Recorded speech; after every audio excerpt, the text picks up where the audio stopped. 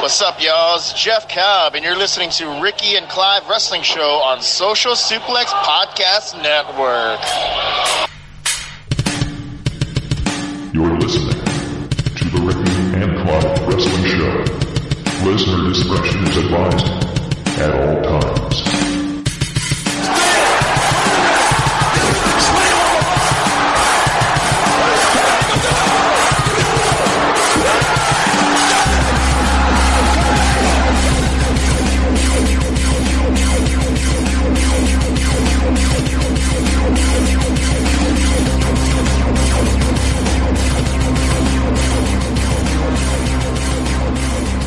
Hello and thank you once again for downloading and listening to another episode of the Ricky and Clive Wrestling Show, part of the Social Suplex Podcast Network.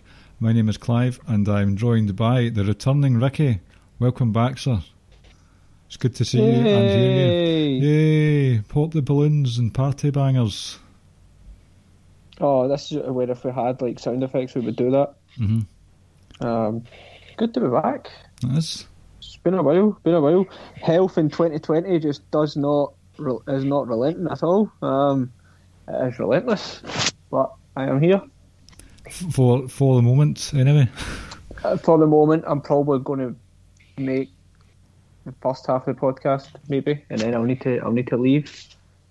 But I'm here. That's fine. We're joined by regular contributor to the show, now collaborator of columns and just general all-round good guy. It's Carl Irvin. Welcome, Carl. How you doing? Well, hey guys, how you doing?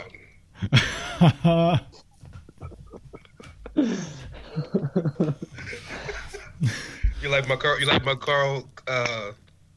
Like my Carl impression? Redneck Carl impression. It reminded me of. Well, let me tell you something, guys. It reminded me of Richard Pryor's impression of a white man.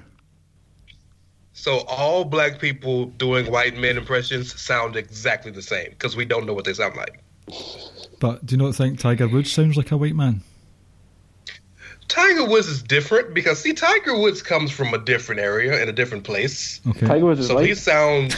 Well, no, Tiger Woods is black. Tiger Woods' bank account is white. Yes. His tax bracket is white. Absolutely.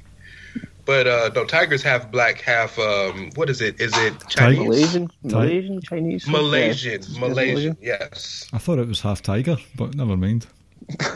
I mean, well, you know, your boy OJ said, "I'm not black, I'm OJ." So if he could be OJ, then Tiger could be Tiger. Right. Due to the potential for Ricky having to depart early doors, we're going to kick things off with the return of our 64 wrestler best ever wrestler bracketology thing.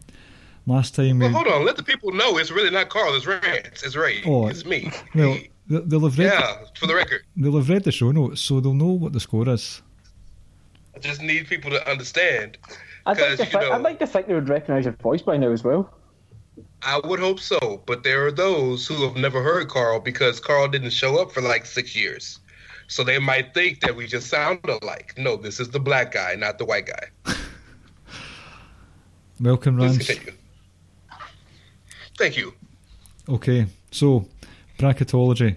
We came up with, let me just double check, 23 names last time, all from WWE/NXT, who we feel has been the best performers over the last decade, even if it is a snapshot of that decade, but their stock was so high for that time that we thought it would be remiss of us not to add them. So we're at number 24. We had a quick discussion about this off air and we thought, right, let's just start discussing it on air. So Rance, are you happy to provide some input in this? We're going to maybe go for 21 names. How does that sound for you? Yeah, I'm game. Always. I mean, if he's not going to give any input, then just take him out the call right now. Damn. You the one leaving. Hold up. That's true. I got kicked out before the show even really got started. Mm-hmm. Damn. That's a record for you being kicked off a show, is it not? That's true. Normally I go about halfway. So 5 minutes in is a brand new record for me. Of your own damn show. Well, clearly it wasn't my show. Clearly. Nice wee nod to 2018 there. Was it 2018? The good old days. The good old days when you could do a podcast with somebody, become friends, and then kicked off the show simultaneously at the same time. Good old days. So, now there were two names that Ricky and I thought of that we're going to add into the AEW/indie portion of this 64 wrestler bracketology. And those two names were Jon Moxley and Chris Jericho. Because, okay, Jon Moxley's and Jericho have only recently become out with WWE. They did a hell of a body of work in those 10 years. So, does anyone have any gripes about those guys being in? No. Like, you could put them both in based on purely what they've done in WWE alone.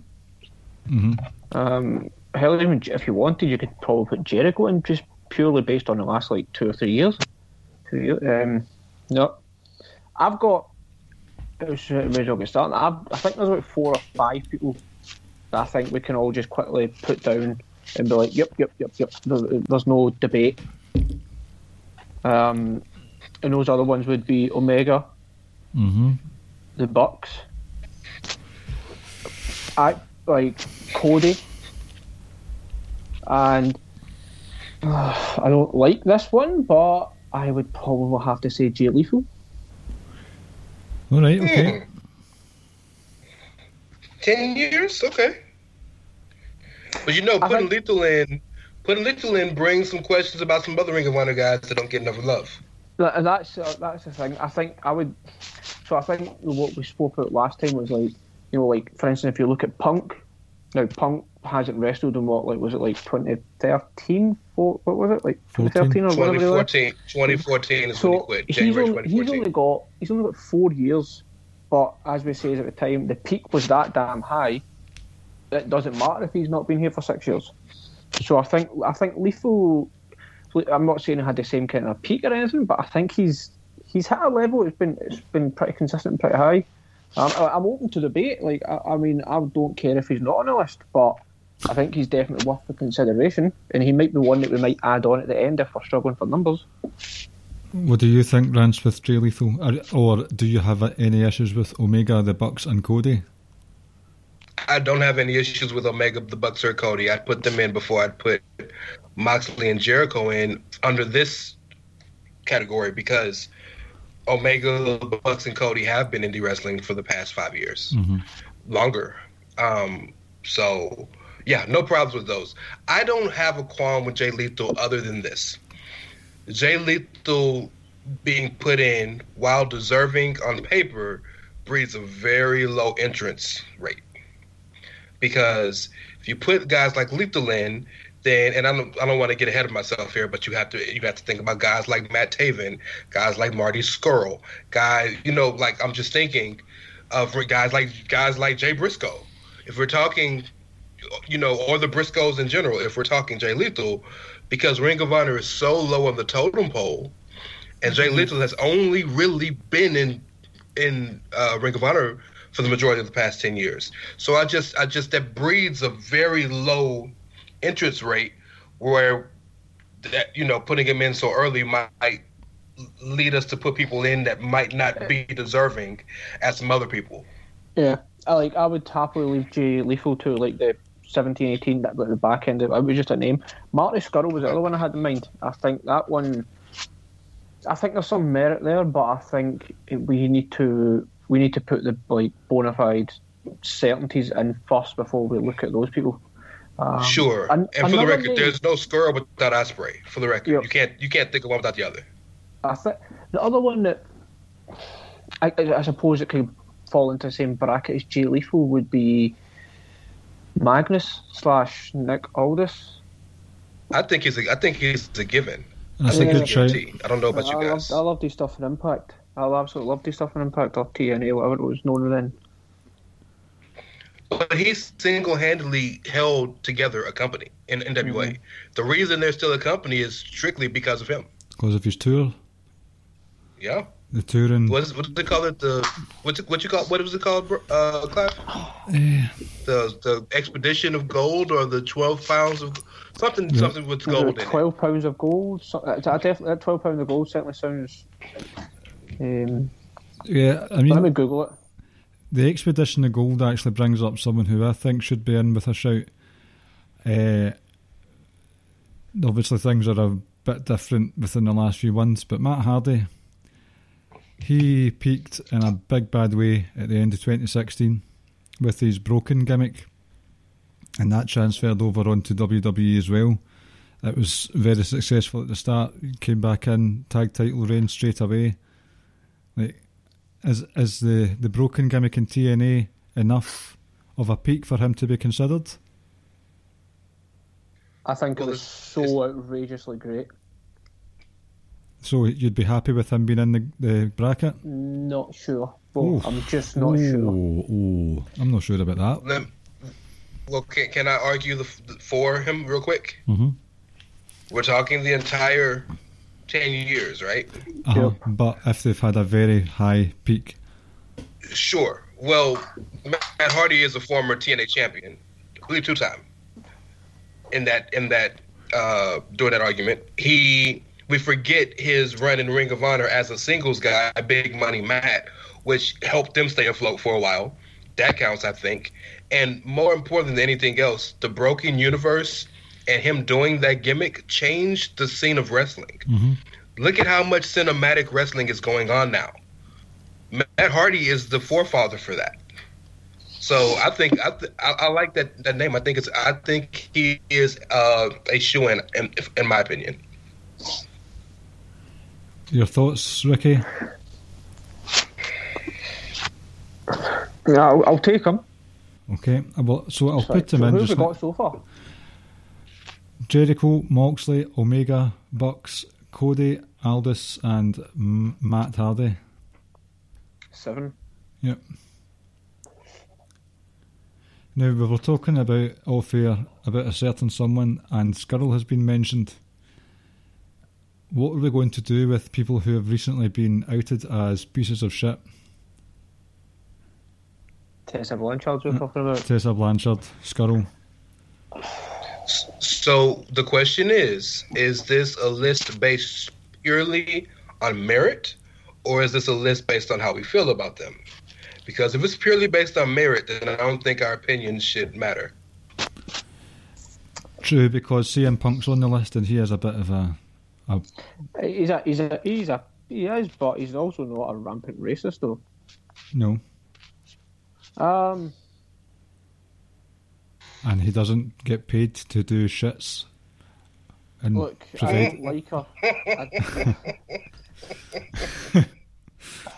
That we I know don't of. like her, but she was in Stardom for about a year, maybe longer. She's been a 2-timer, certainly was TNA knockout champion, obviously TNA world heavyweight.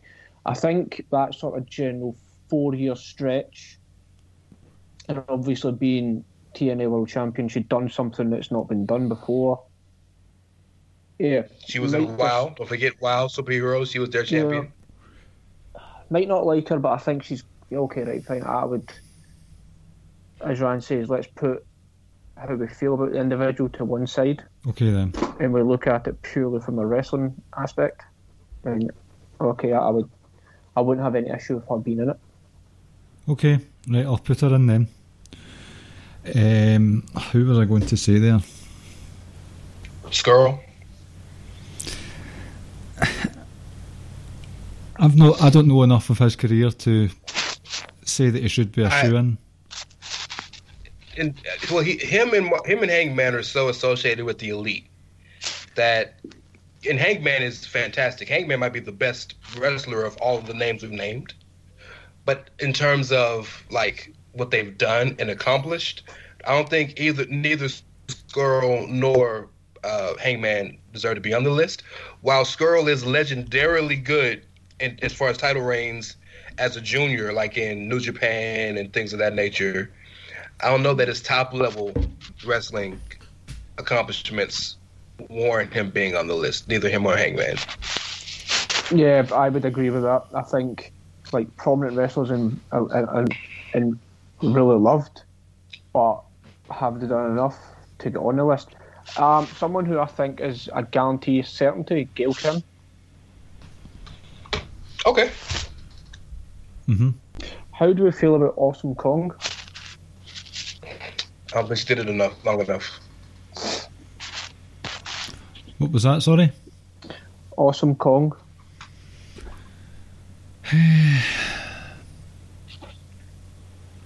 She had a quiet few years, but in those years she has been on a TV show. A wrestling TV show at that. What about the Good Brothers? Now, I was listening to The Edge the other day, and Rance isn't a big fan of the unit that is Anderson and Gallows.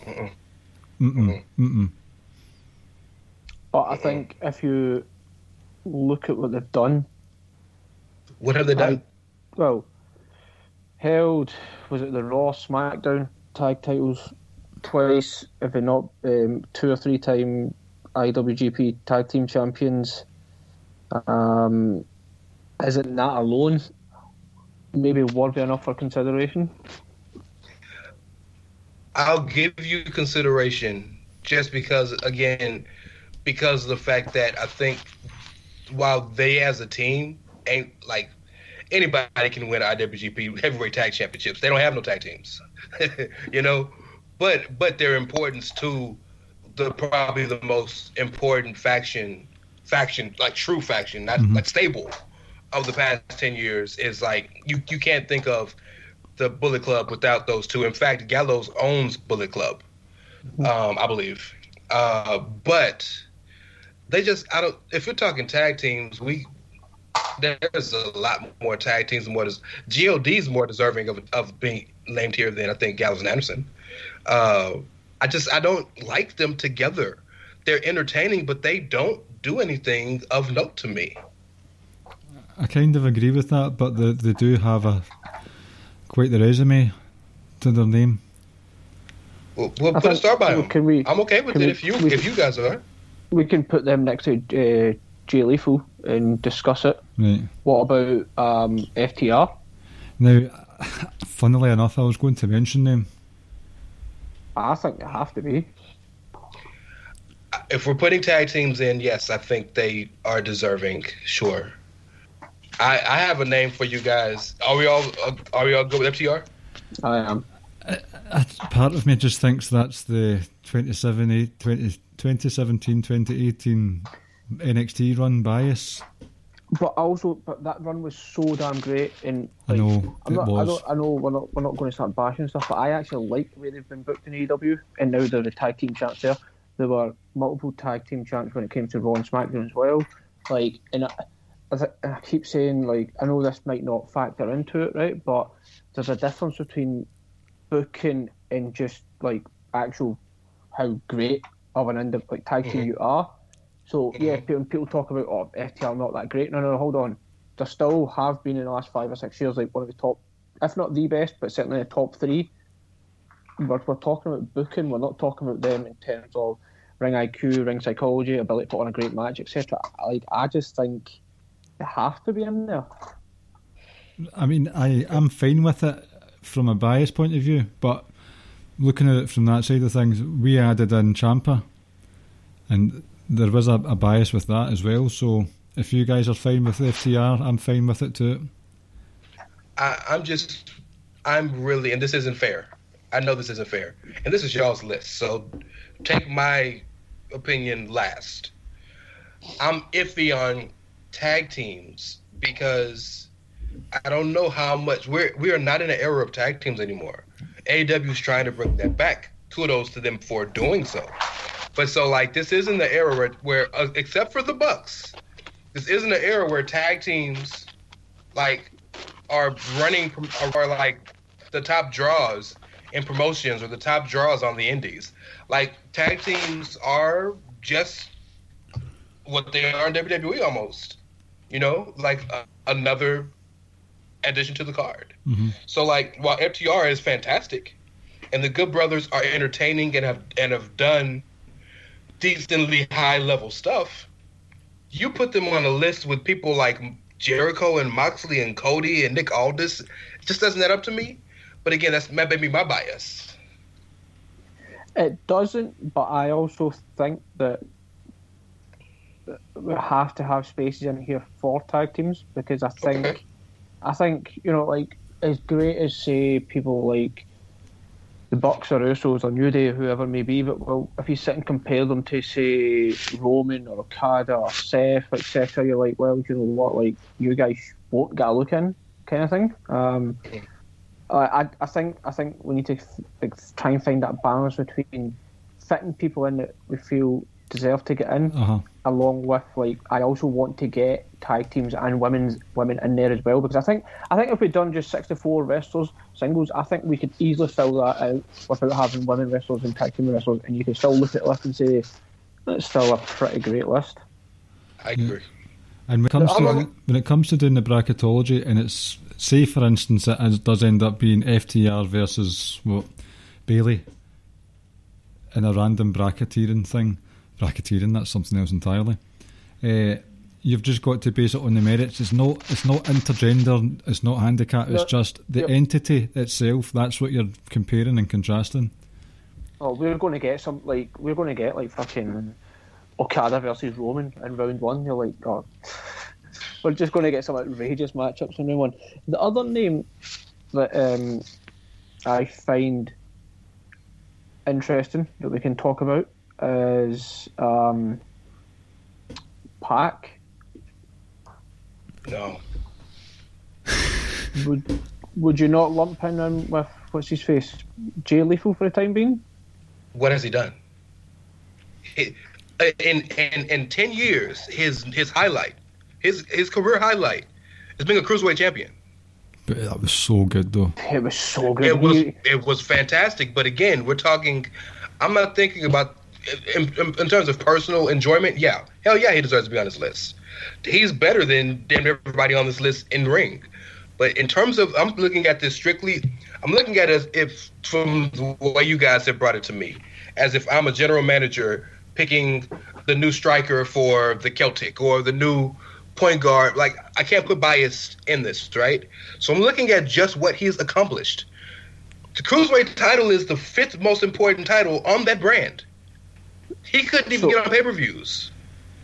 So I will try and counter that in the sense that we kind of spoke about the Bucks.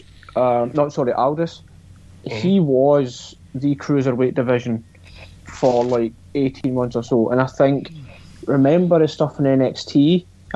He was also NXT champion, NXT tag team champion. He was also, wasn't he United States champs as well at one point? Who are you talking about?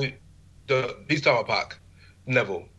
The only main roster championship he ever won was the Cruiserweight Championship. Crazy. Ridiculous. But, no. I would lump him next to Jay Lethal, and I think we'd come back to it and see if we're able to fill it out. Rance, if you get any names, because I've got two that I'd like to posit. I definitely have one I think that I would put as a guarantee, but you guys might think differently. Okay. Pentagon Jr. I was going to say him anyway. Put him down. Triple A Mega Champion.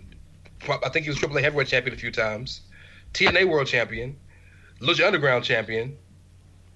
See as well, the Lucha Underground stuff, and I know this is a bizarre comparison to make because the optics are vastly different, but Pentagon was the Steve Austin of Lucha Underground. Absolutely. He was that badass anti-hero who took no prisoners, beat everyone up, and it was always the bosses that fucked him over. Like, he was Steve Austin. Absolutely. So Pentagon Zero Dark 30 then. And yeah, right. Pentagon Zero, 25,000. Pentagon got more names than R-Truth has names for the title.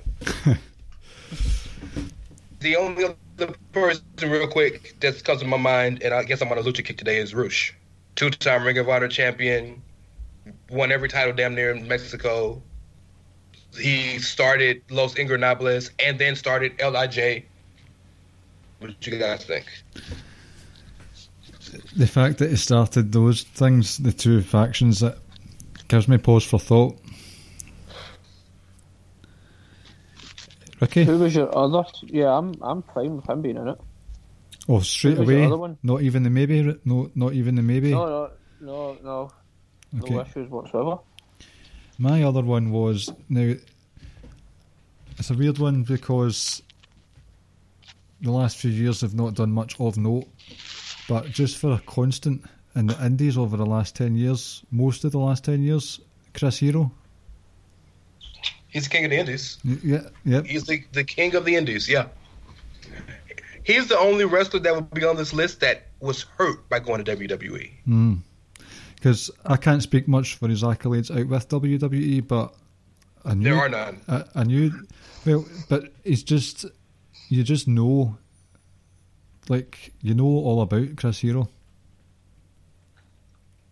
I Yeah. had a name that would skip my mind. So let me run down Hero's like most known things in WWE. He's known for breaking Richie Steamboat's back. He's known for I don't know that's kayfabe or real because it was kayfabe, but like Richie Steamboat never wrestled again. He's known for getting his ass beat by William Regal. He's known for fighting Velveteen Dream and being Velveteen Dream's first win on TakeOver in a match where it was like a strike match and Velveteen Dream didn't knock him out, but he's the knockout artist. He's known for tapping out to Matt Riddle twice in one night. Like, there's not very many positives for my boy Ono. So, not in WWE. Like, WWE has hurt his career. You don't hear me say that often. It's like it really has. I have two names. First one is Austin Aries. Ooh. Oh. Ooh, I just got a nasty feeling in my stomach. That'll be all those bananas. Austin Aries with his vegan nonsense. God. And the other one, I just don't think we can do it, but I really, really want to. Nigel McGuinness. Did he... Does he count? That's the thing. Like, he'd done stuff in TNA earlier on, and he was in Ring of Honor, but, like, you know, like... His Clive, health... when did he retire? It was not 26, 15-ish? It was that long? I bet he was on a downward spiral. That's what I'm saying. Like we go. I think we go way against the rules if we put him in. I really wanted to somehow get him in. I know. But, I mean, I don't know if you watched the documentary. Mm-hmm. He was doing like a farewell tour, I know. trying to That's what I'm scrape enough saying. money to retire, and Daniel Bryan texted him saying, "I'm the champ." He retired in 2011, yo. I don't think he can count. No. So, question for you, real quick: is Nigel the best that Great Britain's ever given us for wrestling? I think we have to. I think we have to have that conversation. I think if we got some more time out of him, I don't think it would have been a debate. Well, right now it's Danny Burch, and I will not hear a word against him. The governor. Hey, Rick. This is going to disgust me to do this, but I think Austin Aries is like a guarantee because like he's got too many world championships in the past 10 years. Yeah. I would Too put him many. in. So how many about now? So that must be at least about 13 or 14. Well, I've put it that we've got 1, 2, 3, 4, 5, 6, 7 spaces left, and that would take us up to 44, which means there are 20 left for New Japan. Well, who do you have as on the list? For the Indies in AEW? Yeah. Right, we've got Jericho, Moxley, Omega, Bucks, Cody, Aldis, Matt Hardy, Tessa Blanchard, Gail Kim, Revival, Pentagon, 0 Dark 30, 0 to 60 in 100 minutes, Roosh, Chris Hero, and Austin Aquarius. So Chris Hero is the go. I unless people think otherwise, I'm more than happy. I'd put him in.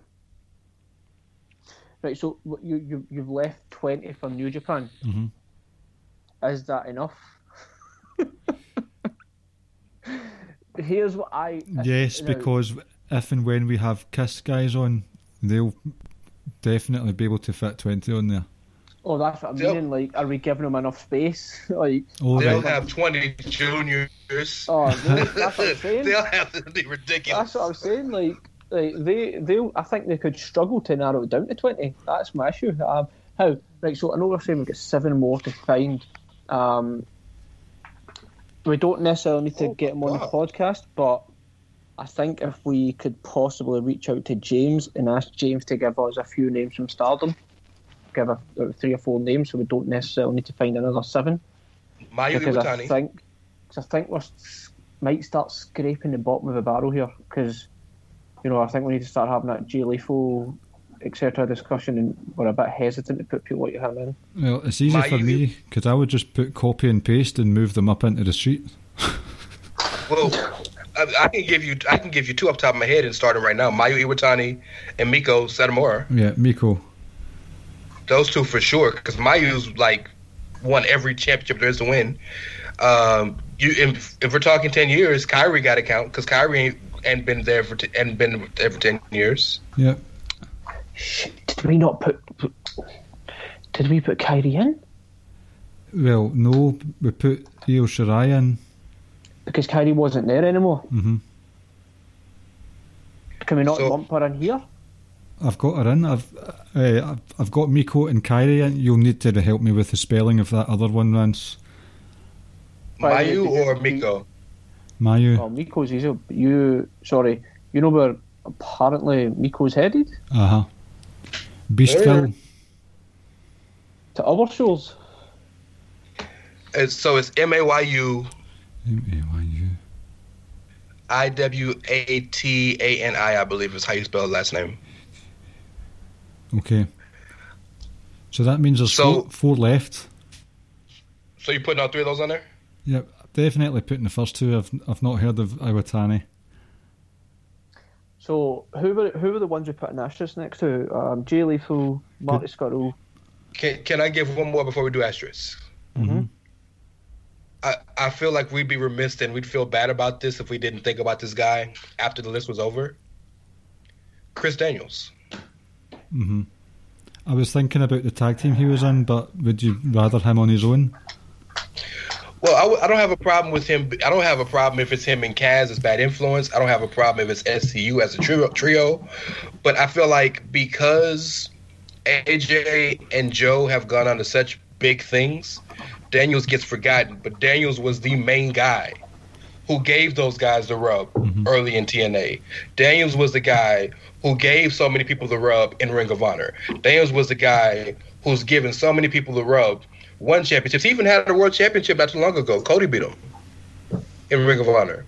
I just don't think Daniels gets his flowers in WWE. In fact, I know you guys have heard the rumor that the higher power back in the 90s, I think 99, was supposed to be Daniels. Yep. Mm-hmm. So I don't think he gets his flowers enough. In fact, currently right now in 2020, he's the head of talent relations for AEW.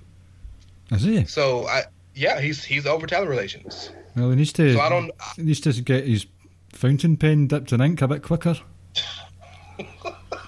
I think my only Jim Ross and Johnny Ace, he is not. Yes. I think my only hesitance about Christopher Daniels is a lot of what I would say his like absolute best stuff was pre-2010. Like, I think when you think of Christopher Daniels, you think AJ, Joe, X Division, and that was like the mid 2000s, mid to late kind of stuff. Sure. I don't have an issue, but I think we could debate with him along with Jay Lethal and whoever else we've got. Well, I would. It's on you too. Remember, we have Chris Hero on the list, so I would personally have Daniels over Scurll. I don't even know if I would Scurll in it anyway. I'm happy to keep him out of it. I think Scurll's kind of like Hangman, etc. Is like it's name value because of where he was and who he's associated with. But I think if you break it down and look and say, well, what have you actually, you as a talent singles wrestler, what have you done to merit getting on the list? Are there any other from AEW that we're missing? No, sorry, TNA, I meant. Current or Miss? I I don't know if he's done anything relevant in a while. technically, that's the problem. following our Brian rules, Cage? following our rules, we can't include Abyss because he's Okay. with WWE. Brian Cage? Big Muscle Man. Former TNA champ? I'm making more of a sort of very storied, very illustrious career. Or a So how many mass spaces have we got? We've got 4 spaces left. 3 if we put Daniels on. I think we get one more. So between Jay Lethal, Daniels, and Cage, and whoever else, and then I'd like to get a few Stardom in there, and then leave the 20 for the New Japan crew. Right, so So who are the ones we were debating about? right, we've got 3 left. We'll keep 2 more for Stardom. We've already got Sane, Satomura, and Iwatani, and we're left with Jay Lethal, Good Brothers, Pac, and Rush.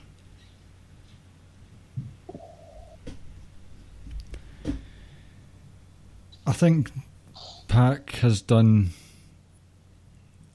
less than Jay Lethal. I mean, like the I remember it vividly because I watched the pay-per-view. It was the same night in the Ladder War where Christopher Daniels was murdered about 50 times. No, that was actually wrong. That was a year after. It was a night where AJ Styles, it was the Bullet Club versus Kingdom, and it was basically a 6-man tag super kick party. Jay Lethal was the TV and world champ, and that was a big deal in ROH at the time. No, he wasn't. It was one of the Briscoe brothers, and Jay Lethal became the double champ that night. Is that correct? 2015? Am I right? I don't remember the night, but I know I don't remember what year it was. You're better at years than me.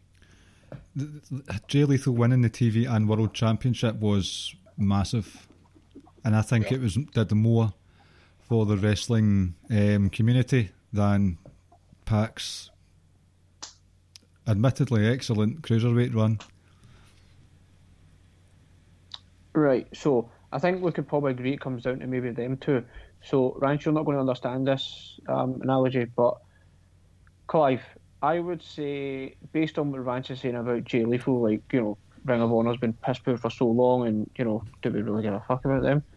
So, I would liken, say, Jay Lethal to, remember the Good Doctor that you scored all those goals for Gretna? What was his damn name again?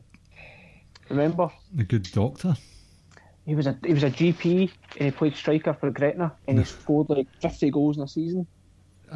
No, I can't remember. Right, so basically he scored all these goals for Gretna when they were in like the 3rd division, right? Would you take him because he scored so many goals at a low level, or would you take, say, someone like, I don't know, say Gary O'Connor when he was at Hibs, who scored maybe about 10 or 12 goals in the SPL but was never really that great, but done it at a higher level slightly than the Good Doctor, Kenny Duker, I think his name was. Kenny Duker. What a Scottish name. But do you get the metaphor I'm going with, the analogy I'm going with here? If that is your comparison, then I would not pick Gary O'Connor. But would you take the guy that's done it for a smaller team at a much smaller level but produced more at that level, or would you take the guy who may not have produced at the highest level what you might expect but is done relatively okay but at a higher level? I would liken that to Pac. I won't. I suppose it's say someone Rance, I would say it's someone hitting say 40 or 50 home runs in the minor league. Would you take that person over someone who hits 5 or anywhere between 5 and 10 home runs in the major leagues? Which one would you which one looks more impressive, or which one you say that I like, you know? The 40 home runs is more impressive. Even at the minor leagues? Even in the minor leagues, because everything isn't always linear. You're not, the guys in the minor leagues aren't comparing competing against the guys in the major leagues. They're competing against the guys that's put in front of them. So your job isn't to compare yourself to what they're doing in the majors. Your job is, motherfucker, throw the ball at me, I'm gonna knock it out the park.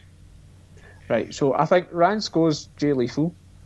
I think I would lean to Pac. So Clive, I think it's down to you. I would go for the doctor, the GP that scores for fun. So Jay Lethal. As long as I can call him Jay Duker. Murray might remember who his damn name was. I'm going to Google him right now. But yeah, I'll find Jay Lethal. Don't have an issue with that. Yeah, I mean, Pac's great. You guys know I was a big fan of the cruiserweight stuff. But I think Jay Lethal's the TV world title thing in 2015, that was a bigger peak. It's become a reoccurring joke how little WWE cares about the cruiserweights. And that joke is even further perpetuated by the fact that even though Neville had a fantastic, damn near year-long title reign, the only person that mattered was Enzo. So, that tells you everything you need to know. Sorry, 12-5, Clive. Can take Jay Lethal. By the way, Clive, Kenny Drucker scored 38 league goals in 36 matches for Gretna in the third division. Well, it was no Marco Negri who scored about 35 for Rangers in half a season.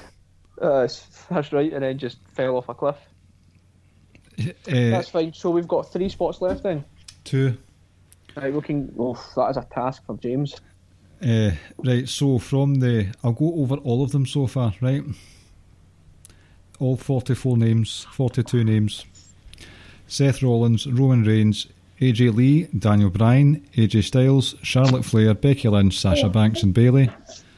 Asuka, Usos, New Day, CM Punk, Brock Lesnar, Finn Balor, Paige, Kevin Owens, Tommaso Ciampa, Johnny Gargano, Adam Cole, Nakamura, John Cena, Io Shirai, Jericho, Moxley, Omega, Bucks, Cody, Aldis, Hardy, Matt, Blanchard, Gail Kim, FTR, Pentagon, Rush, Chris Hero, Austin Aries, Miko Satomura, Kairi Sane, Mayu Iwatani, Chris Daniels and Jay Lethal.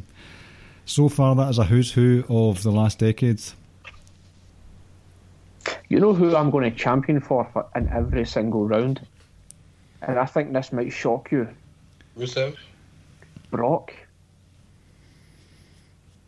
Lesnar? Yes. You didn't name him on the list? No, he's on the list, but whenever we're debating, I think I'm going to be pro Lesnar quite a bit. Oh, when y'all do the... Yep. Yeah. When we start doing the bracket. Well, keep it a buck. If it's strictly on accolades, I mean, Brock probably should win the whole damn thing. See, I realise we've kind of kicked ourselves a bit, Ricky, because we went with Finn Balor because he's not had the most amazing WWE career. We went off his New Japan work. Oh, and his NXT stuff. But yeah, he's the greatest wrestler in NXT history. So that's... But yeah. See, Drew McIntyre had a ferocious few years on the indies. TNA, Evolve, ICW, he was a big deal. Who in that first list would you remove to put Drew in? Because remember, that first half of this decade, he was 3MB, remember? AJ Lee! Oh man, I'm sorry. I had something in my throat. I would say... Don't you dare say Punk. Don't you dare say Punk. No, I was going to say AJ Lee. Yeah. AJ Lee is the most overrated wrestler of our generation. Completely overrated. She's overrated because people like her. But what has she done? She was the women's champion in an era where the women barely wrestled. Right? Just keep it a buck. Mm-hmm. The reason she was over wasn't because she was the best women's wrestler or the best talker, but because she was put in major storylines with Daniel Bryan, CM Punk, John Cena, and Kane for a year and a half before she even wrestled a match. Like, keep it a buck. AJ is the victim of perfect timing. She ain't done nothing deserving of being there. Read that WWE list again. Rollins, Reigns, AJ Lee, Daniel Bryan, AJ Styles, Charlotte Flair, Becky Lynch, the Horsewoman, Asuka, Usos, New Day, Punk, Lesnar, Balor, Paige, Owens, Ciampa, Gargano, Cole, Nakamura, Cena, Shirai. Fuck, take John Cena out. 10 years? Even I would not like. I think so the two names that pop to mind, probably, like, if you say, would be AJ Lee and Paige. I think Paige did more than AJ Lee. Yeah, that's what I'm saying. I'm comparing it to everyone on that list. That's the only two that I could possibly make room for Drew, but Paige did significantly more than AJ Lee. Yeah, and less time. I'm quite content with the WWE list we've got. You want to keep Matt McIntyre off? I would keep him off. Ooh. Ricky Rickerson. What are you doing? No, I think. May I make a suggestion? Uh-huh. What if we just dumped Jay Lethal and put Drew McIntyre instead of him? Well, can I make a suggestion, if you don't mind? I know I'm just the friends of Ricky and Clive and friends, and I have no say in the matter. Why don't you put it to a poll on Twitter? Do that. Right. For who? AJ Lee and AJ Lee or Drew McIntyre? Or why don't you dump Jay Lethal in there as well? Put the three of them in, and the person with the least votes gets punted out.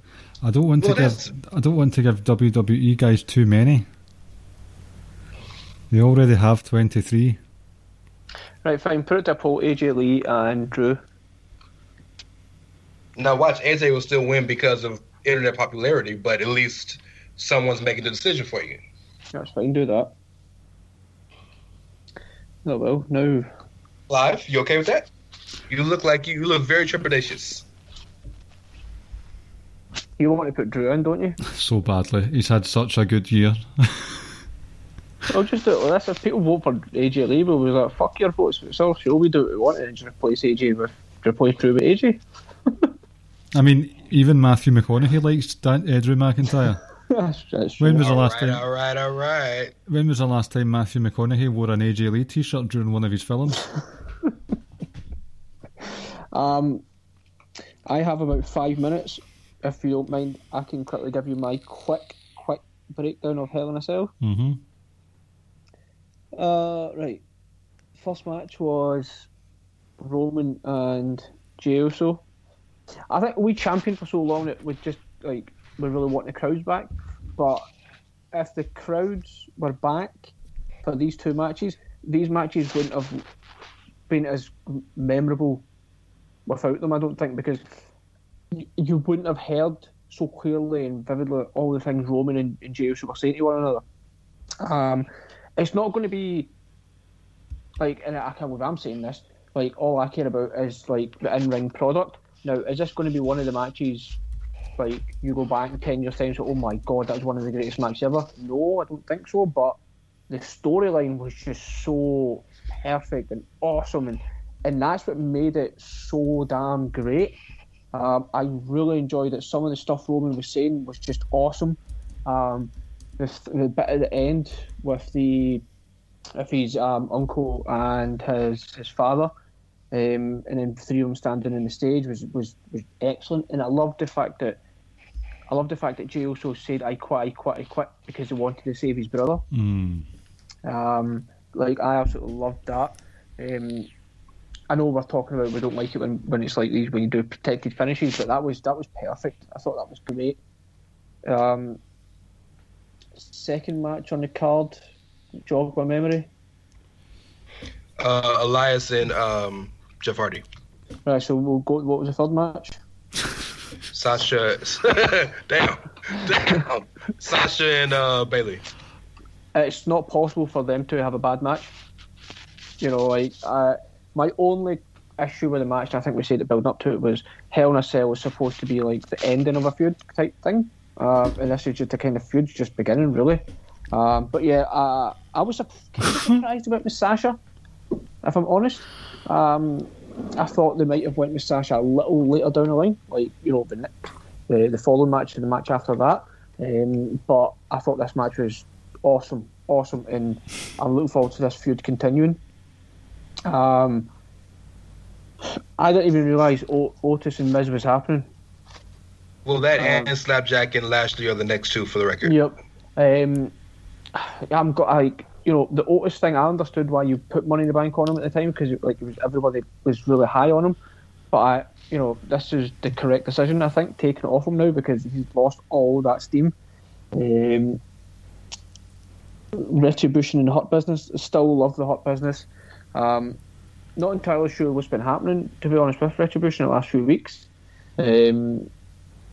Like, just in the sense that I don't know if they've lost purpose or meaning now.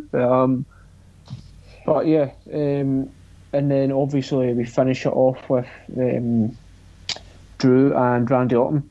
This match surprised me the most out of them all, but I just never had it in my head that Drew was going to lose the title.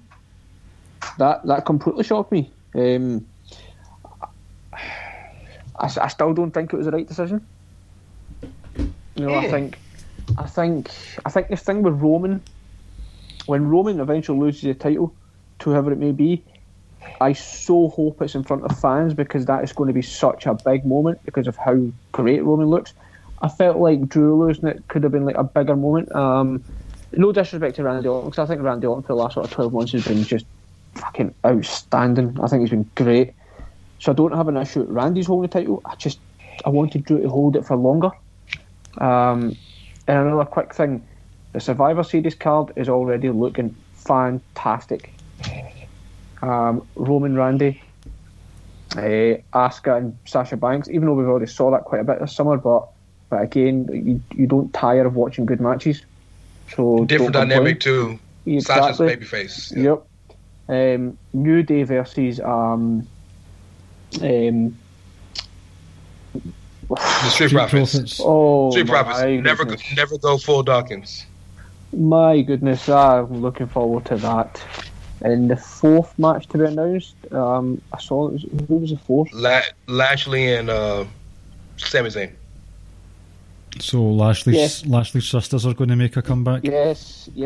If they have Lashley pissed off and like squash Sami Zayn because of his sisters, I'll pop so hard. He has to bring them back. So yeah, that's my quick thoughts on it, and obviously, like, I'll listen back on the podcast to see what you think. Hell in a Cell was a really, really good pay-per-view. I thought it was really, really good. I felt those three main matches really did deliver. I thought they were all really good. Yeah, so I enjoyed it, and like I say, Survivor Series is already shaping up to be a really, really good looking card as well. Good stuff. Thank you for your 5-minute review, and thank you for You're coming welcome. on when you didn't have to. Yep, I'll be back on next week. Okay. Right, I'll speak to you soon. Right, speak to you later. Right, take care, folks. Bye. Love you, bro. Right. Right, Rance, I will be pausing for a bathroom break, but you may have heard me chuckle during Ricky's review there. That's because I was just scrolling through liked tweets because I wanted to bring something up for later, but I didn't know that Ricky had liked this. Malcolm Bivens put a picture up of Drew McIntyre pointing to him and Queen Latifah in the Thunderdome. Malcolm is the best, bro. Malcolm is like, Stoke is the best. I love that guy so much. Yep. Like, I actually should talk to him more. I actually should actually DM him sometimes and make him laugh, because he's the funniest dude in the fucking business by far. I think Finn Balor's underneath him. No, that's just someone who looks like him. Right, I'll be back imminently, and for the people listening at home, it will be 1 second. So, the first thing I want to bring up, Rance, is that I am going to steal a moniker from your podcasting co-host, and that is the Sage of the Squared Circle, because a few months ago, can't remember what episode, but I definitely said it, I said the Heavy Machinery will split up, and the lesser of the pair will get the push. What happened? We had Otis being screwed over by Tucky, and granted, Tucky actually had a pretty decent promo right following the aftermath, but they've done it again. The reason I'm laughing is because something was brought to my attention the other day that I didn't notice. When Miz and Morrison are being interviewed by Kayla, or I think it was Kayla, or it may have been Kayla or Charlie, I can't remember. And Tucky comes out and discusses promo. He has the promo in his hand. Does he? On a piece of paper, and then he drops it to, like nobody sees it. It's hilarious. Oh my god! Yeah, I guess they just gave it to him as he walked through the back. Fantastic. Oh, that's brutal. But yeah. Hey, I'll give you your credit for that, but understand, like you're like 1 and like 199, because every week you say that there's gonna be a title change on TV. So like you're batting uphill. You're saying there's going to be a title change this week, Stevie? 2 of them. Bold stuff. Wait. Maybe 3, because there's a 3rd title match tonight. Jake Atlas and Santos. Oh, right. I didn't know that was a match. Was that a recent announcement? I think it was announced yesterday or today. But Jake Atlas is fantastic, and Santos is the man. So that's going to be a fun match. Do you know what's the most important change that will happen tonight? A change of heart by Killian Dane. So you talked about I think it was Rick who talked about when fans are back. Hopefully, fans are back when Roman loses the title. Mm-hmm. I need there to be a stadium full of fans for when Killian Dane accepts the music with him and Drake. Because when they finally come to the ring, the full walk with the music, that's going to be the biggest pop. I'm actually annoyed that Drake only does it for the odd 2 or 3 seconds. Like, I need to see that dance. I need it. Oh, see, these are the genius. Keep it a buck. Can we be? Well, we're always honest, but can we be like totally honest on the show? This is the reason Vince don't give a fuck about tag team wrestling, because look at this, like Drake, Maverick, and Killian Dane, and like we're glossing over how much we love them. Mm-hmm. Why would you pay attention and keep tag teams in tag teams for years? We would just put 2 people together, and all of a sudden we love them. Mm-hmm. The odd couples, I think it's usually a successful thing. Look at what is it called in wrestling? Strange Bedfellows? Is that what it's called? Yeah, Strange Bedfellows. Yeah. Look at Baszler and Jax.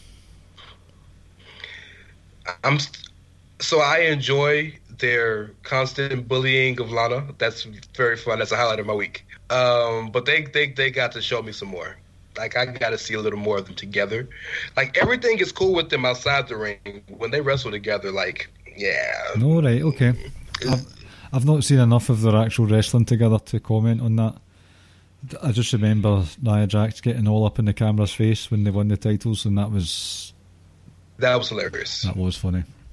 So, but you have legitimately one of the pioneers of women's MMA, and you have a near 300-pound Samoan woman, and they're selling for Liv Morgan and Ruby Riott. It just don't work with me. It doesn't do well for me. Yeah, they're too powerful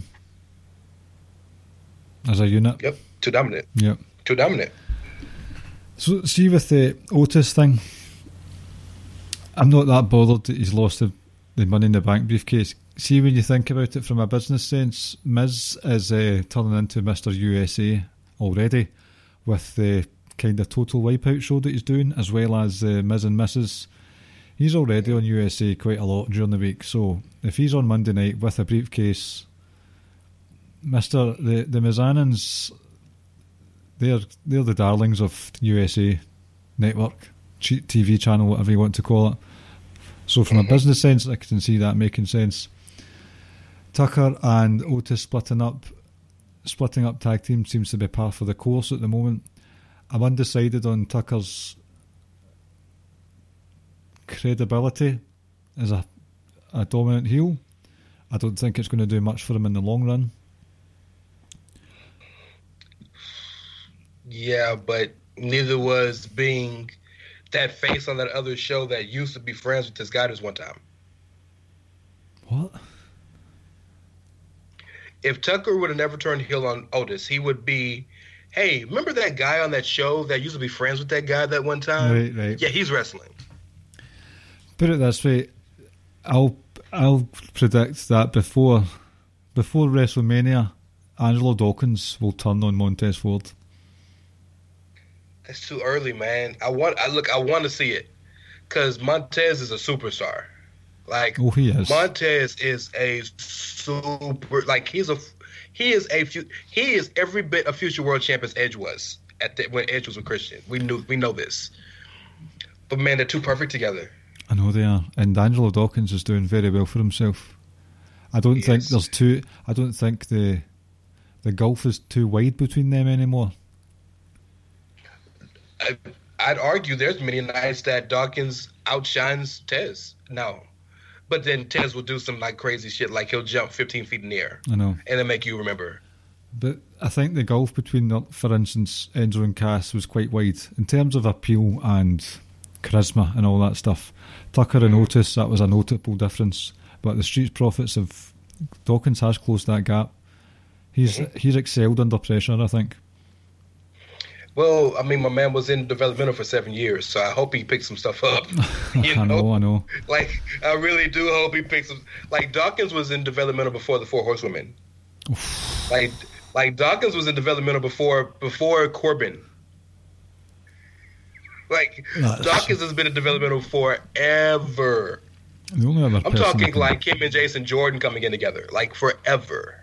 It must have been Aaliyah. Must be the other only really ancient NXT stalwart, no? Still down there? Yeah, probably. That's of note. Yeah. Vanessa Bourne's been there for a while, but she ain't been there as long as Aaliyah's been. Mm-hmm. Aaliyah's got to be the one. Yeah, and Aaliyah ain't never getting called up, bro. Oh, no. I don't see it. I would say poor woman, but there's been rumours about her, so no, not poor woman. See when Ricky glossed over Jeff Hardy versus Elias, like, I've got nothing. I fast forwarded the Living Daylights out of that match. I ignored it too, but it's hilarious. He was just like, "What's the next match?" Jeff Hardy and Elias. Uh-huh. Oh, okay. What's next? For the record, I want to say this. We all in the internet wrestling community continue to complain about these stories Jeff gets put in that continue to talk about or remind us of his addictive past and whatnot. And he continues to go out of his way to let people know this is my choice, my decision. I'm the reason why we're doing these stories. Mm-hmm. So all I ask is that you don't hate the story because it's talking about that. You just hate the story because it sucks. Because this story sucks. Whether it's about addiction or not. Like, a lot of people were very offended with the drink driving stuff. The angle with Sheamus earlier on in the year. Even his brother. And I was like, listen, Jeff Hardy's clearly signing off on this. If he wasn't, I would like to think Jeff Hardy has enough clout to say to Vince McMahon, nah, sorry, I'm not doing that.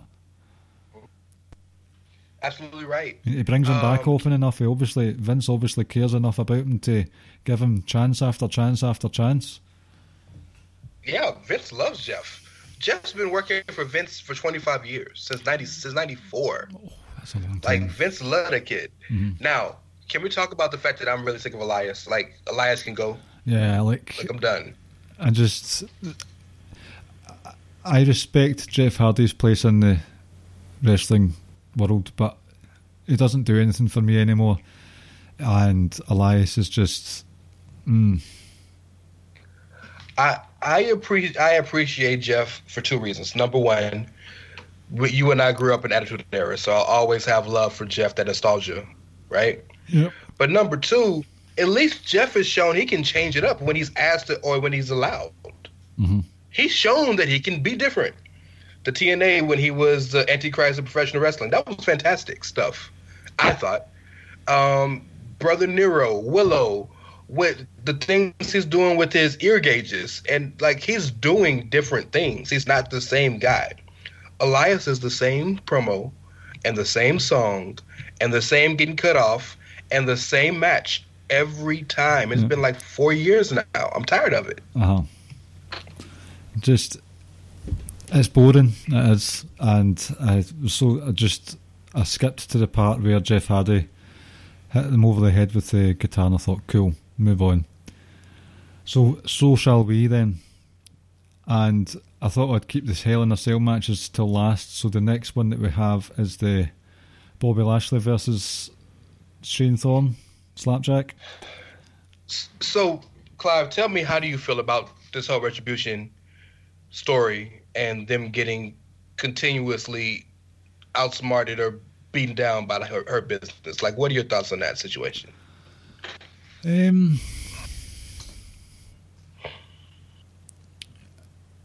I don't have specific thoughts on the apparent burial that Retribution have received.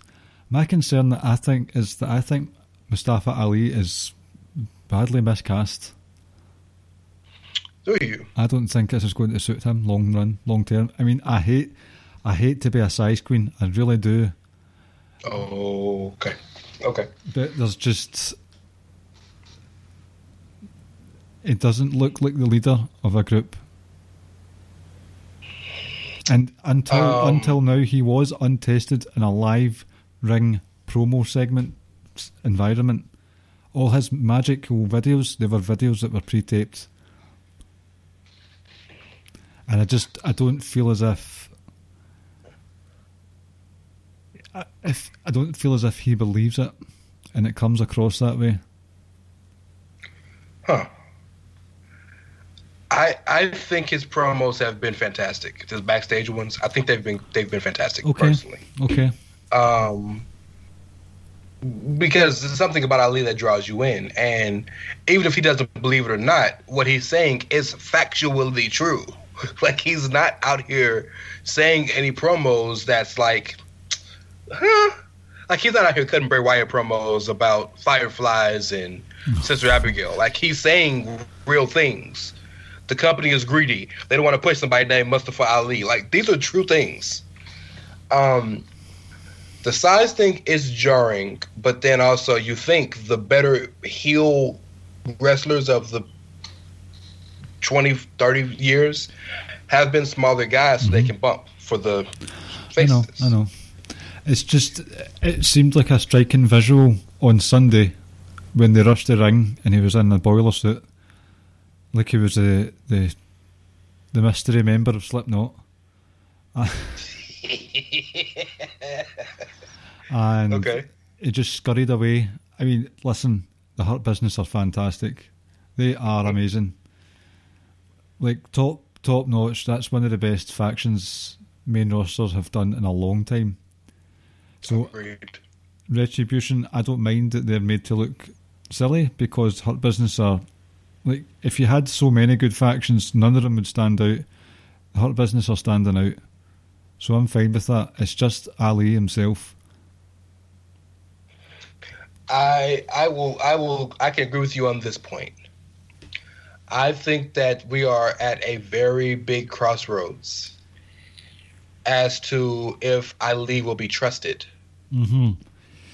Because I think Vince knows he has something with Mustafa Ali. I think he does. Clearly he does, because he keeps when he puts him in something, he puts him in a position of importance. Mm-hmm. Right? Every time he's been booked, the problem with Mustafa hasn't been the importance of his booking. It's been him getting booked in general. Yes. So I think he knows he has something with Mustafa, but I don't think he knows what to do with it, and that's a Vince problem, not an Ali problem. But I feel like, and Vince does this with every major wrestler he's ever pushed. Even with Hogan, he's done this where he'll put you in something you might not like or that you might not be able to make work, and says go make it work. Okay. So I'm terrified that if Ali can't make Retribution work, booking be damned, then that's going to look badly on him as a wrestler when it should look badly on the creative. I'd actually said on a solo, it might have been a solo show, that there is a lot of pressure on Mustafa Ali's shoulders. Like, he's got to bring his A game for this. Mm-hmm. And so far, I've not seen an A game. I mean, it ain't been an F. I mean, he's given B+, A- work. Mm-hmm. But it's not the greatest. It's not the greatest in the world. But he's not given much to work with. He's not. Again, I've been happy with the promos. I don't like that they've lost every match, but I'm okay with it in the sense of how they've lost. Yeah, right. He's the leader. You have minions. Your minions are supposed to lose. So all right, cool. I can accept that. I didn't like Dijak tapping out in the first match. Right. Didn't like that. Like, that should have been Slapjack. Like, Slapjack's... Shane Thorne is there to be the fall guy. Yes. Right? Like, in all walks of life. Well, yes. I'm sure Mikey Nichols will tell you the same thing. Mace, a.k.a. Brendan Williams, Dio Madden, and Dijak T-Bar should be being built up as his two AOP-esque members, right? And Slapjack should be there to get thrown around. Well, why the hell you got Mia there? I don't know. Either you have two women or you have none. It doesn't make sense to have one because she has nothing to do other than like tweak out. She called it a possession, which is the funniest shit I've ever seen on TV. That shit was hilarious. But no, I think he's done well. I just don't think the company sees much or cares much about Retribution as a group. We'll see the merit of Retribution when they're done feuding with the Hurt Business. Mm-hmm. That's when we'll see their true merit, because this is just a bad matchup for them. Yeah.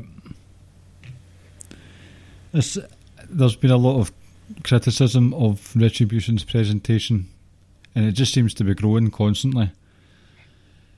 Well, why are they coming from the back? That's something I hate. They should not be coming from Gorilla. Come from the outside like they used to. Them coming from Gorilla tells me they're just regular wrestlers. That's not what they're supposed to be. I still think they really missed a trick with the early Thunderdome days. Like, they should have broken a few screens and come out through the Thunderdome. Just things like that. Or better yet, how about the night that they left the PC? They should have burnt that hole down. Not literally, but you know. Uh-huh. Like, destroyed the PC, which made WWE have to get a new arena. Is that a new building? Is it actually a new building? No, it's the same building. Right. They just have completely redone everything inside of it. Mm-hmm. Right, okay. It's an interesting one. I'm more concerned with Ali than Retribution, because I think, you know, I'm a big Dijak mark. I don't think he was ever going to be a future world champ on the main roster. He was always just going to have these sort of random bit parts, and I would have been fine with that. So it's mostly Mustafa Ali, because I do think he said himself when he was on Edge and Christian's podcast, I believe, that after his first appearance with Daniel Bryan, Vince McMahon pulled him aside and said, "You've got something. You've got a natural empathy from the crowd," which, like, is a good underdog babyface. Vince said that to him. So why then would they just turn that on its head? Okay, if he was underdog babyface, where would you put him? What would he be doing right now? Right now? He'd be just doing the same thing he was doing. Be on Main Event every week. Probably. So my question to you is, and you are as big an Ali fan as I know, would you rather him stay true to who he is and be on Main Event and never see him get booked on the major shows? Or would you rather see him like this? He's getting TV time. He's getting significant TV time. Mm-hmm. Maybe it's just talking multiple segments. Mm-hmm. Maybe it's just too early. I like to fly the flag of patience. So give it some time instead. a year from now, we might be talking about how Ali winning the world championship at SummerSlam. And we were laughing at why we thought it wasn't going to work a year before. Probably, yeah. Anything's possible. Right, so we're left with the 3 cell matches. I thought all of them were fantastic. They were very varied. Mm-hmm. I picked this up before I checked the group chat thing where Rab Ropes said about the colour schemes. The white versus black, heels versus faces. Like, I spotted that quickly. And I know what Ricky was saying about Drew McIntyre losing the title. He didn't want to lose. I did kind of think it would happen. So I wasn't overly disappointed from a Booker's hat. But I was just disappointed in general that McIntyre's not the champion anymore. Because if we're being led to believe what is the case going forward, it's going to be Randy Orton versus Edge, who has already been shown to be injury prone since returning. Yeah. Is he going to be ready for WrestleMania? I would hope so. I would hope so. He had a tricep injury. Mm-hmm. So, triceps is normally 6 to 9 months. So by WrestleMania, it will have been over 9 months. So I hope so. I'm all for Randy being champ. While I'm disappointed Drew isn't champ anymore, because Drew had we talked about ad nauseum, one of the best reigns in years. Fought all comers, had fire matches, defended the title multiple times, was a babyface you could get behind. Like, he's cemented himself as a true, consistent, full-time main eventer. But I mean, Randy's done fantastic work. He has. I really hope that Drew isn't just a once and done. I don't think so. I think Vince realized that he held the company afloat for the most part. Mm-hmm. And I feel like this is just this, as they say in the gospel world, this is your setback is a setup for a comeback. Mm-hmm. So I feel like Vince realizes So I saw this tweet, and you see random tweets that don't mean shit, but they make you think. What if Drew gets crowned with his second championship at the first pay-per-view in England? Can you imagine the pop he'd get winning the championship in front of a live crowd at Wembley or the O2 or something in the UK? Oh, if it was Wembley, that would be huge. It's I don't know if you know, but it's a different Wembley now compared to SummerSlam '92. It's bigger. Yeah. It would be better in Scotland, obviously, but. Well, yeah, if it was in Glasgow, I can imagine they'd lose their mind. But there would never ever be a pay-per-view in Glasgow. There might not even be a UK takeover. Not a major one. No. Interesting trivia for you. Drew McIntyre winning the world title and losing it, those are the only 2 matches he's main evented a pay-per-view. It's a damn shame, isn't it? Mm-hmm. I get why some of the pay-per-views he didn't main event. Roman coming back. Money in the Bank. Money in the Bank. The fucking swamp match thing. It kind of does make sense for most of them, because you had the Roman Reigns Uso match last time, didn't you? The what? The Roman Reigns was last. That match was last. The Roman and Jay match? Yes. Yes, sir. At the last pay-per-view. That was last, yes. I would maybe argue that he could have went on last in the Triple Threat Universal title match, that same pay-per-view. But that was something I'd been paying attention to over the last couple of months, thinking, yes, Vince obviously thinks highly of Drew, but I would have liked to have seen him end a few pay-per-views more than he did. In that Triple Threat pay-per-view match, it wouldn't have worked because the whole match was centered around will Roman show up. Mm-hmm. So, true. Remember, the whole match was show up and win. He showed up, did a spear, hit somebody with a chair, and then walked out with the championship. If that's in the first hour of the show, it doesn't really have the same effect. I know.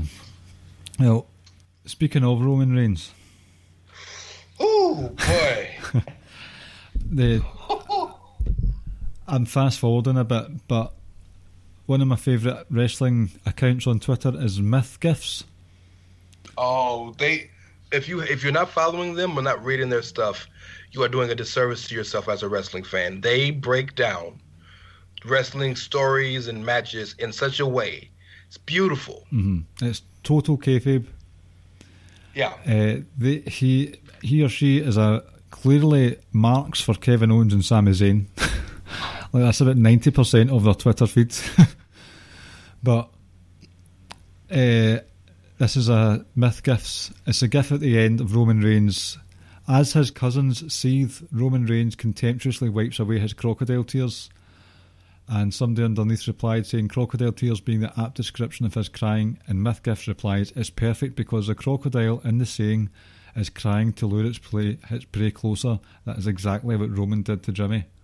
Now, personally, I preferred the first match because it was just so shocking to see this turnabout of Roman being this callous monster of a family.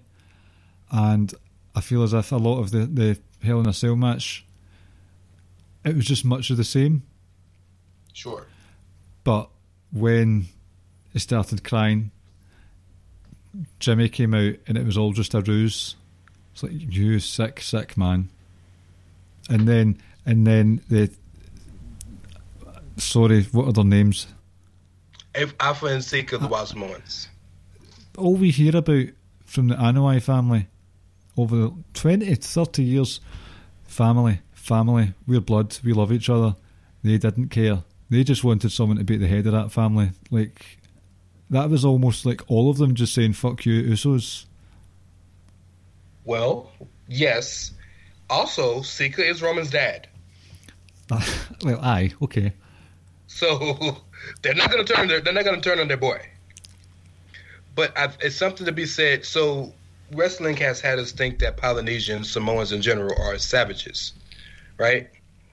And they've so beautifully changed the narrative in this new generation with people like, not just Samoans, but Polynesians, with Roman, the Usos, Tamina, Nia, some Samoa Joe, so many people from the islands, Dakota Kai, Jessica Mia, some Kona Reeves, like so many Polynesians have shown we're not all coconuts and we're regular people. Mm-hmm. But there's always that hint of savageness in us, that hint of when I to put food on my plate, I'll do whatever I got to do. Mm-hmm. And if anybody knows that, it's the Wild Samoans.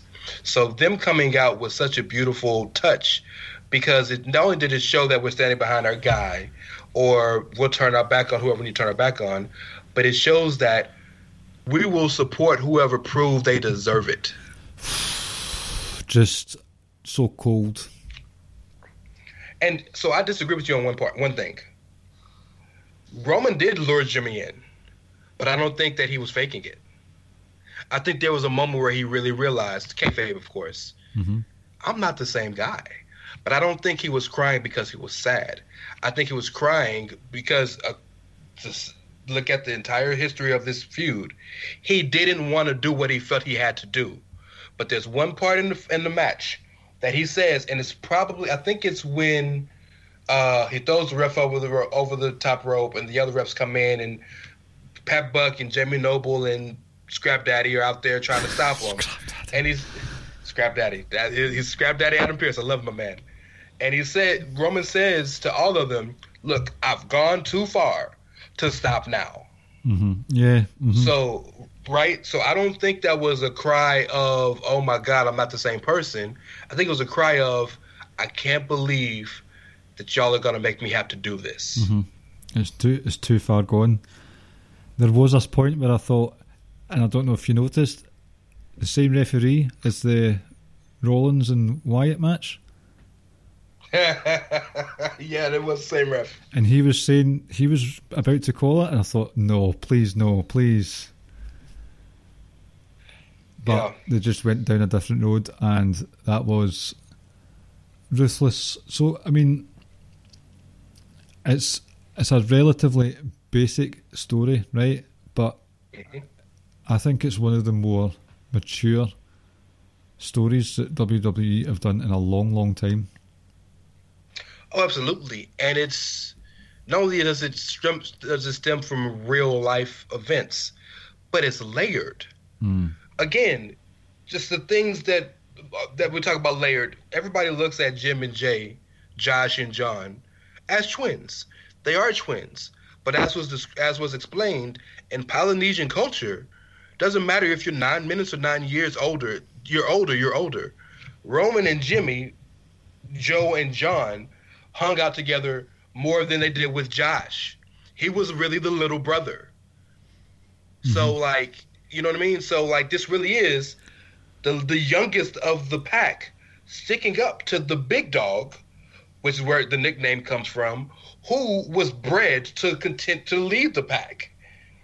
Like, so there's so much nuance added into this.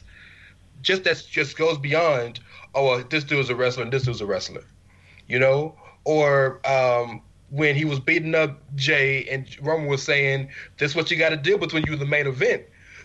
When you're in the main event, you go 30 minutes. You got to handle this type of pain."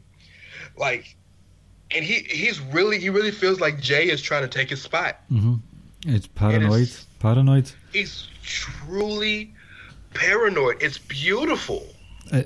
Like, this isn't great wrestling. That's like drama, Oscar shit. It's Shakespeare. It's truly Broadway Shakespeare. And then I love the Jimmy Uso fake out. I loved that because it was a callback to the last match where Jimmy came and saved his brother and said, "You the tribal chief, Us. You got it. You wanted that badge, you got it. Now you realize what you're doing." Came back out, tried to save his brother. And, you know, I love when, this is when breaking kayfabe makes sense because it has a more of a bigger impact. He was like, "This ain't Jimmy and Jay, bro. This is Josh and John. Like, look what you're doing." You know? And then to get pulled in and then the handshake and all of a sudden, nope, guillotine, baby. Oh, man. Just... and then Jay, who couldn't move 2 seconds ago, out of this adrenaline-filled rage, like barely can move and like rolls over and screams, I quit, save my brother." It's beautiful, bro. See, one of you and I have talked about linguistics and stuff like that when we're talking about Samoa Joe and promo skills. And there was always this agenda against Roman Reigns after the Punk podcast. But it's dawning on me now that I think one of the reasons that Roman Reigns didn't get over with the Smarks was when it came to promos, it didn't project his voice to the back of the room, right? Okay. It wasn't a very commanding voice. Rollins was loud, Ambrose was loud. They had a voice that, although they were on a microphone, it went all the way to the back. Roman always comes across as a wee bit softly spoken. Sure. So in this pandemic era wrestling, there is no fans there.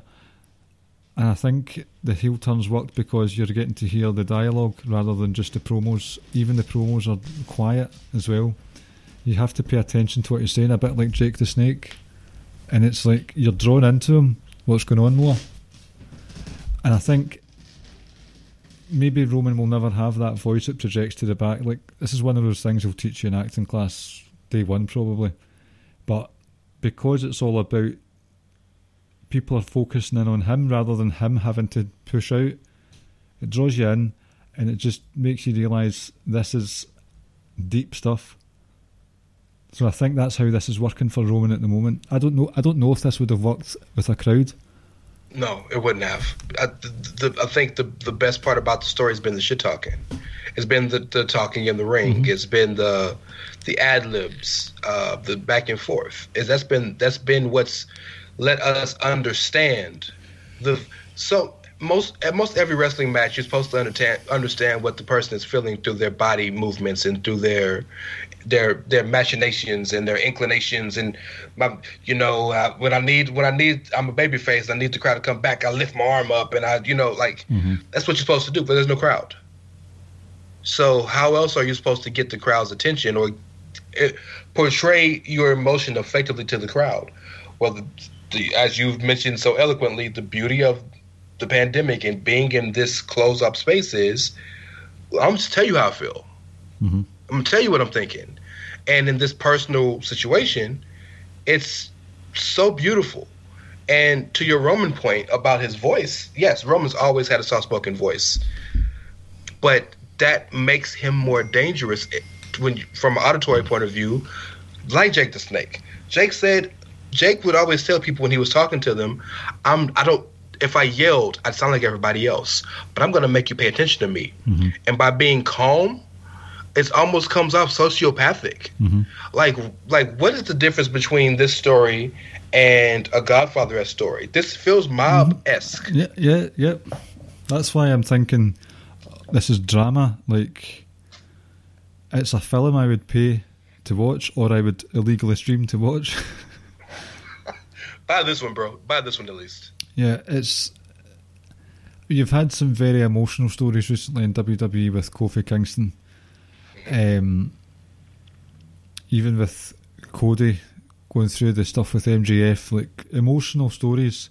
But in terms of maturity and seriousness, and this is time for the grown-ups to book the shit. It's like, oh, this one. Like, see if there was a Slammy Award for Film of the Year. This would win. Like the Oscars, this would win. But a close second, segue time. A very close second. And I'll be honest with you, right? He said he'll listen back. I don't know if he does. You were a late addition. I'm very glad that you're here to talk with me about this. Because that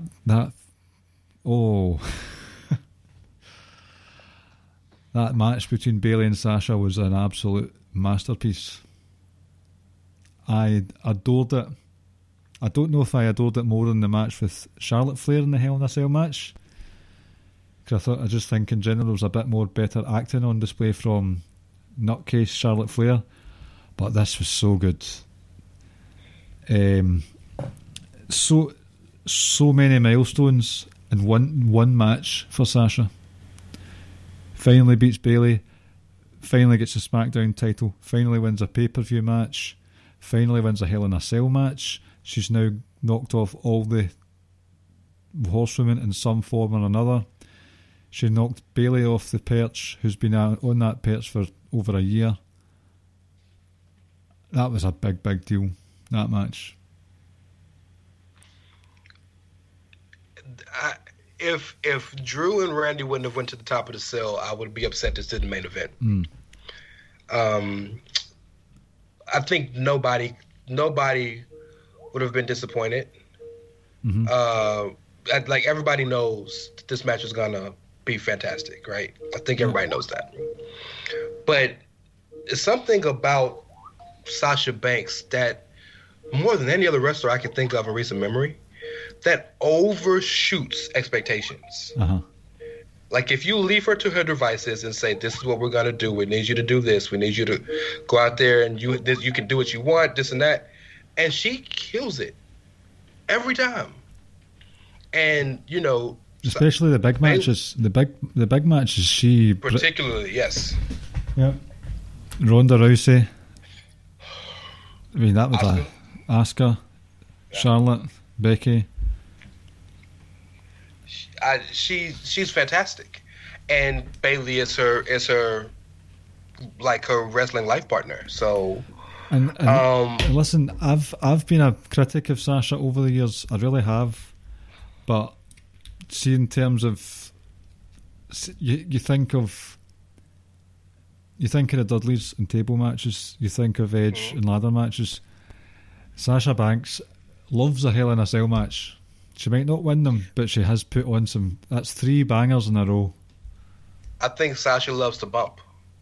She loves the bump and she loves structures because she was really good in the 2 chamber matches she's been in as well. Yeah.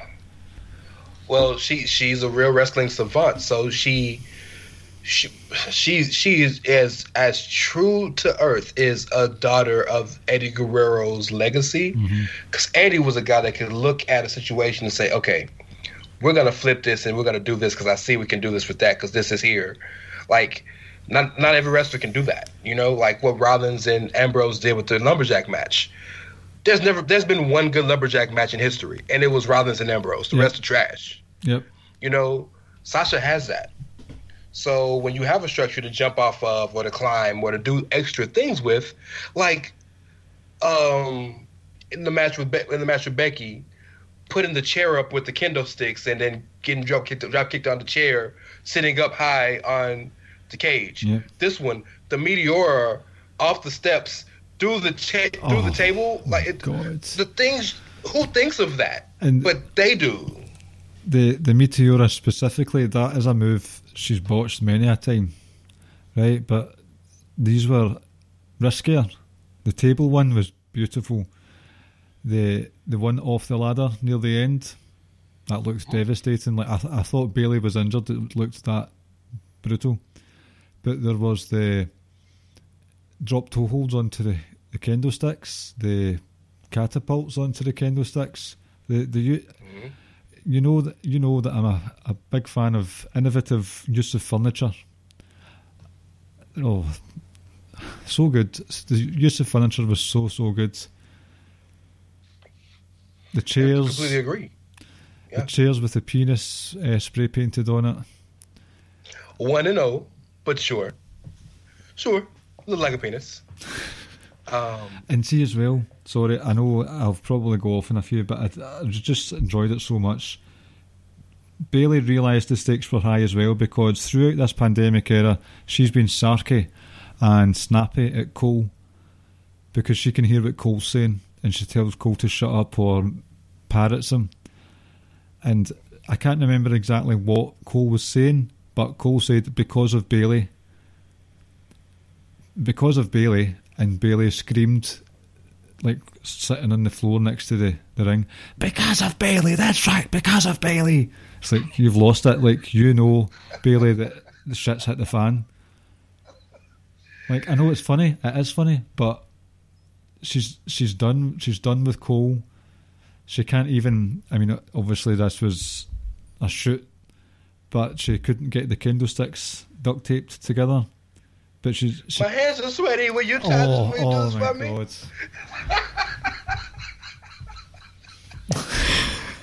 It's fantastic, and it fits the character. Like, that's the best part. Like, that wasn't something that wasn't Pam talking. That was really Bayley. Mm-hmm. Like, I can't do this. You need to do this for me so I can hurt her. And when she got the sellotape round the two things, and it just looked so bad, and she's like, "Oh, fuck this."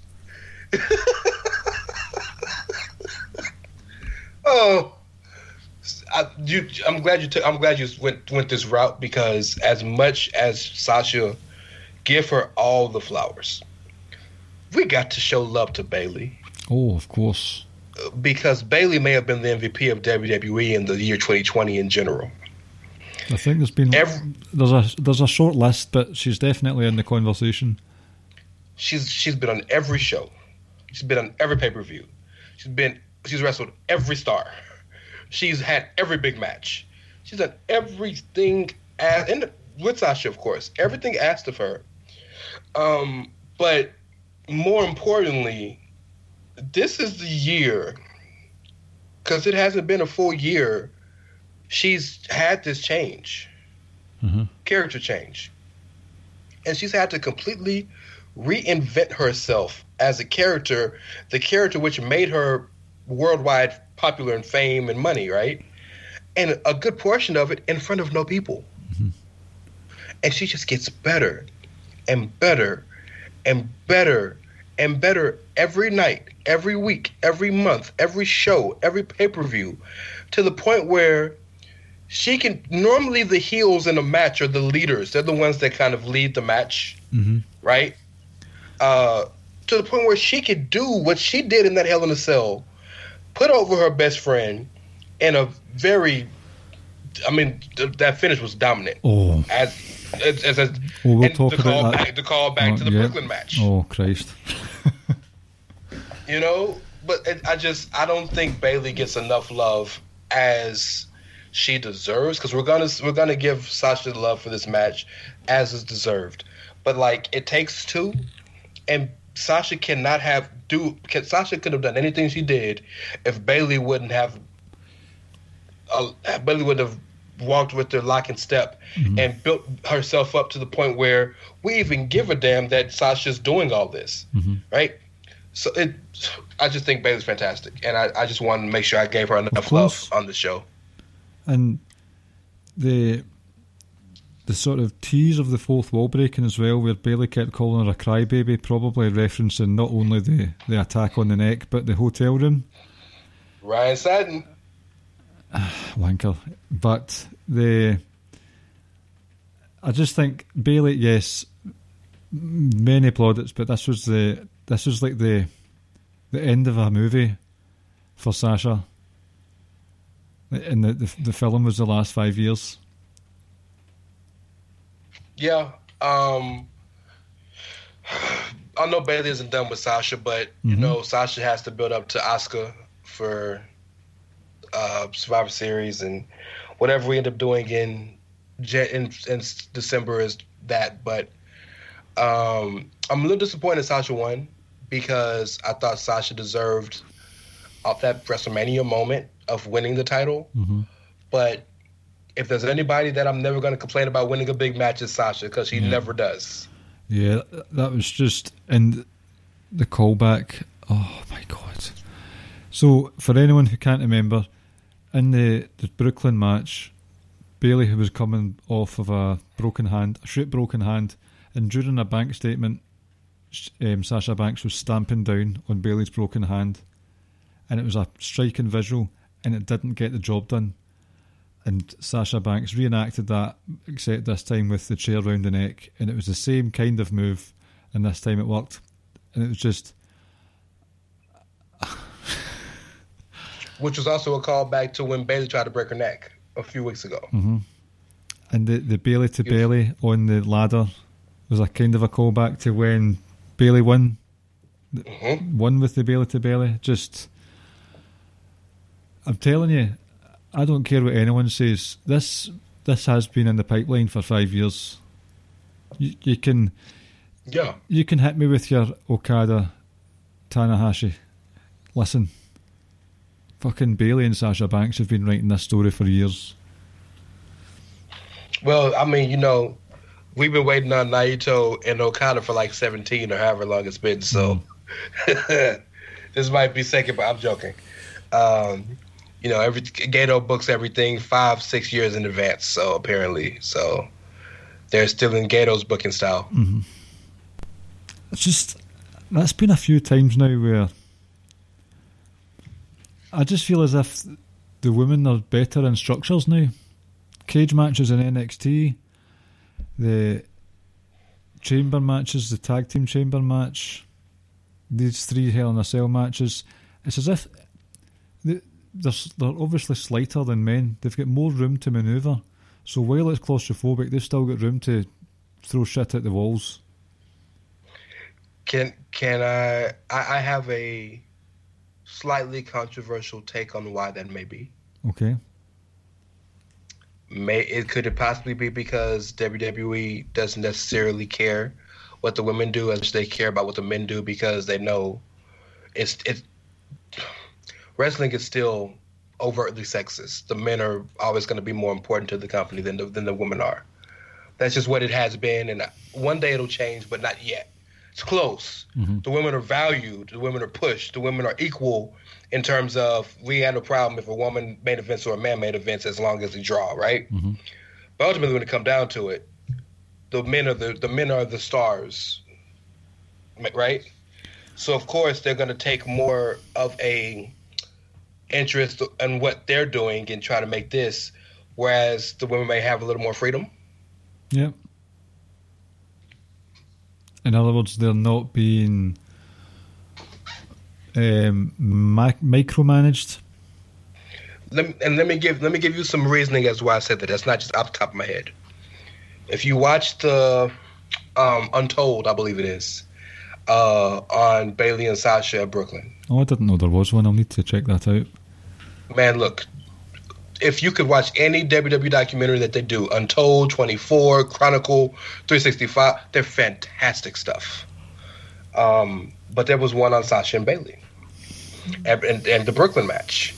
And they talked about how when they were practicing for the match, all the guys would either steal their stuff or go tell management they were going to do it, so they couldn't do it no more because they would say don't do it. So they just wouldn't tell nobody. So when everything they did going into the match at Brooklyn, they never talked about. They never talked about it. They just said we're going to go out there and just call it because everything else was stolen. Like they practiced the dive and I guess the guys stooged on them and then they said no, you can't do the dive. So they just said screw it. We're just going to go out there and we're just going to do what we want to do. Mm-hmm. And it ended up being the greatest women's match of all time. Yep.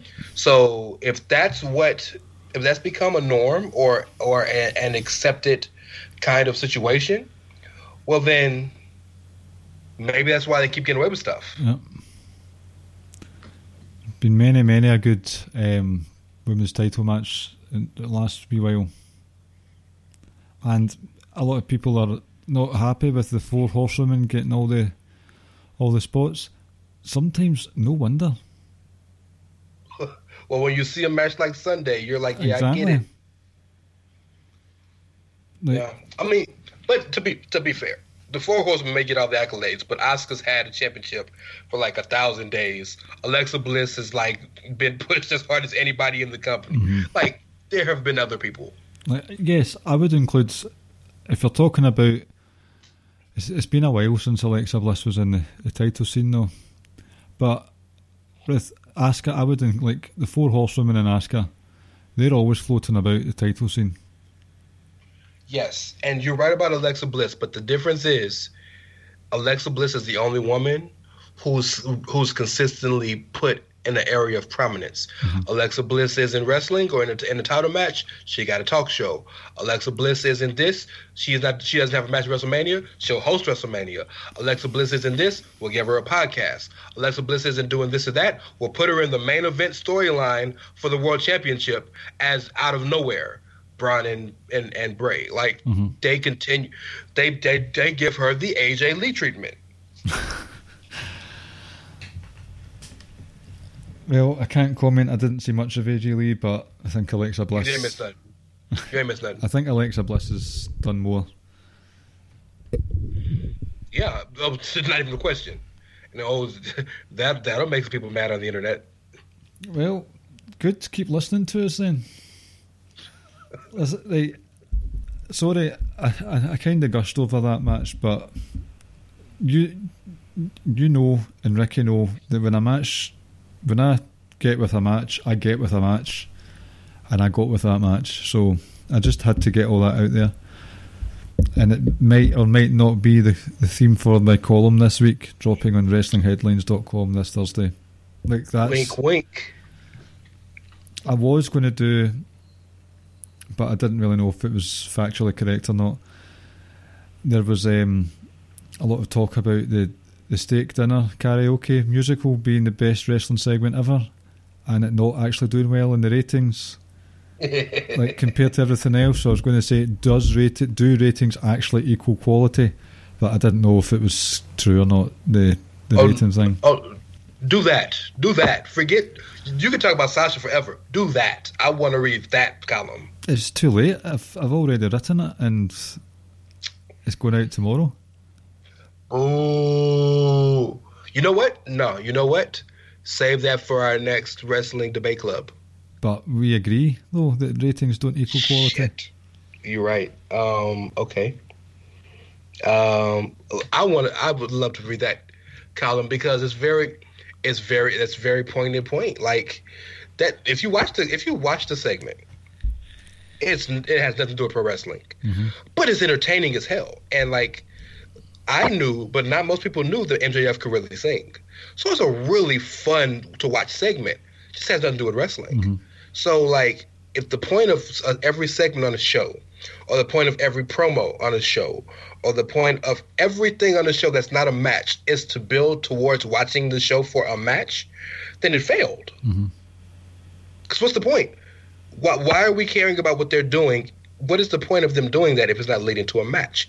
Now, everything in wrestling doesn't have to, but if we're gonna do this ratings deep dive, and ratings are what matters, and we have to compare ratings to this and ratings to that, well then the ratings are clearly a precursor to what's important on the show.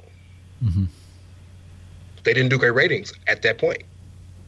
It's just I don't want to put pen to paper about ratings. Like, I just think it's so pointless. But if the quote unquote greatest wrestling segment since Austin and Booker T in the supermarket, like, and it didn't do as well as other stuff on the show, then does that not sort of give people who think that NXT are better than AEW a bit of a stronger voice?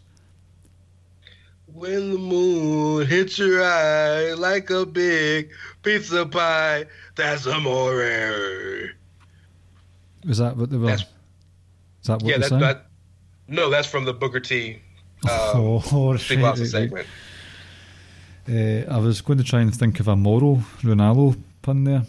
When you scream at a red lock and JBL bullies you, that's a Moro. Do, do, do, do, do. That's so bad, but it's so funny. Speaking of that, tomorrow, or whenever you hear The Edge next, there was a segment on TNA where Johnny Bravo was getting married to Rosemary, and he got shot just like in the old Who Shot JR from Dallas in like 1979. That's getting roasted. So okay. That's getting roasted. I'm just thinking of crazy segments.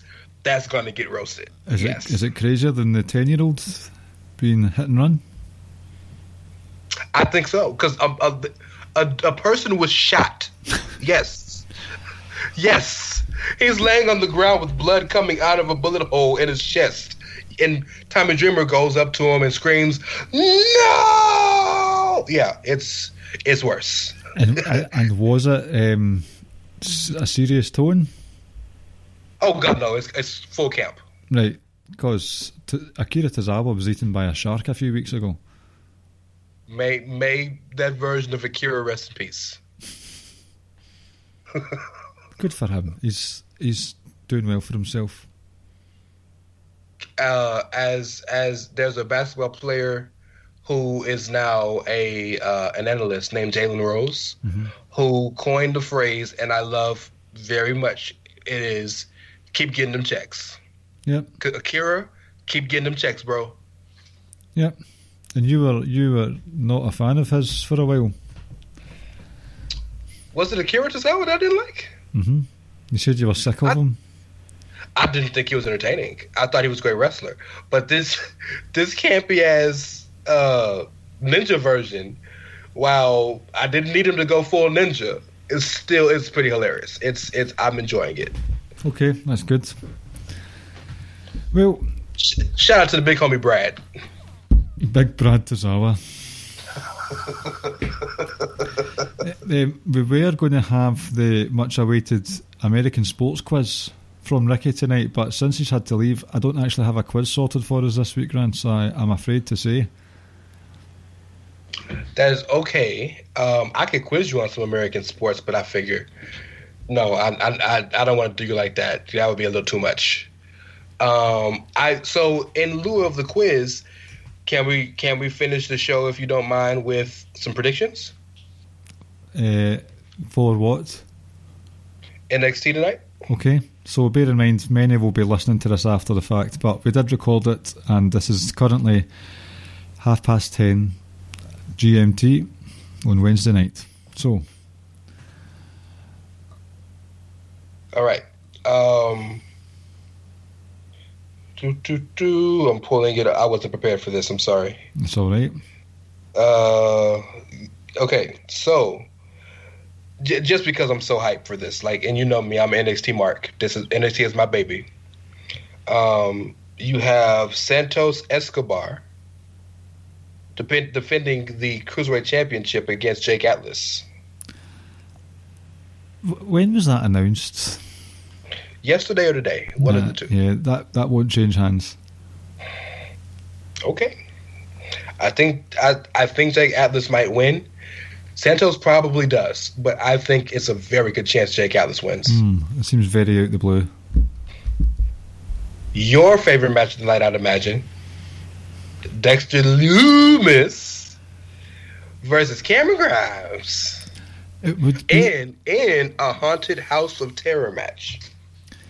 See, I'm just a bit over the cinematic stuff. Okay. It may not be cinematic. It may just be themed. Those two don't necessarily have to be the same thing. That's true. And a Boiler Room Brawl is themed, but it's not cinematic. That's true. So I'm hoping it is something of that ilk. The cinematic stuff, it's just, I get it. Yes, it was very successful, but I'm not a fan of it anymore. And if I was to watch Dexter Lumis in a cinematic setting, it would be some sick offshoot from Pornhub. Well, you mean when he was Sam Shaw and he was stealing Christy Amy's panties and stuff in TNA? Stalker porn. Yes. I think Cameron Grimes will get this one.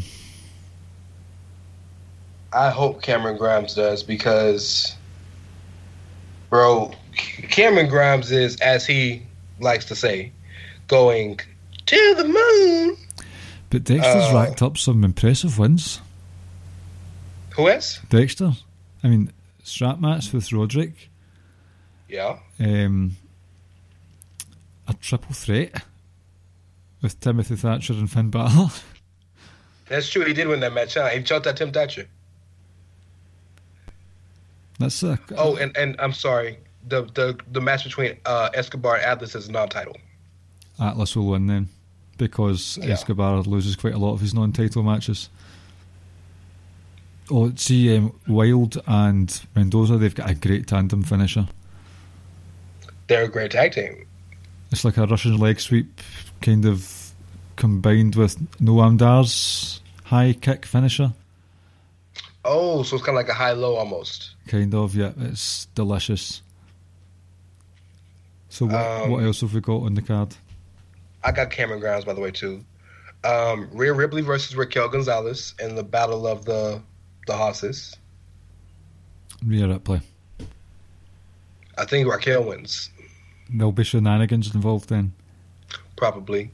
Ember and Dakota will probably come out. It'll be a thing. Yeah. And Rhea's going to the main roster, I think, sooner rather than later. So you leave on your back. Yep. And then both these matches are spin the wheel, make a deal matches. So whatever shots he spins is what the matches will be. Io Shirai defending the Women's Championship against Candice LeRae, and Damian Priest defending the North American Championship against Johnny Gargano. I think at least one of them is going to be, like, see when you saw the wheel that the LeRaes had in their house, one of the options was Shotzi's Choice. Mm-hmm. Did you notice that? I did notice that. So I think one of the spins will be rigged so that Shotzi gets to pick the stipulation, probably for the women's match. You know what's interesting to me, though? Like, I know it's Halloween Havoc, but, like, did you see some of the types of matches? A Chamber of Horror match and a casket match and all these things you wouldn't expect in NXT? Yeah, that's why, like, it'll be Shotzi. She'll pick something that's hard for Candice to win. Or she'll Candice will win anyway. Or she'll make it a triple threat and add herself in. No, I did not think about that. She may very well do that. Oh, imagine she won it. That'd be crazy, wouldn't it? Yep. Yeah, that's it. That's the show. Pat McAfee will be back with 1-2. That's the only Patrick I can accept in wrestling right now. That's the only one? I think it's great that he's back. I do too. And he's instantly made everything with the era interesting again. He's made Danny Burch and Oni Lorcan finally interesting outside of their matches. That's so good.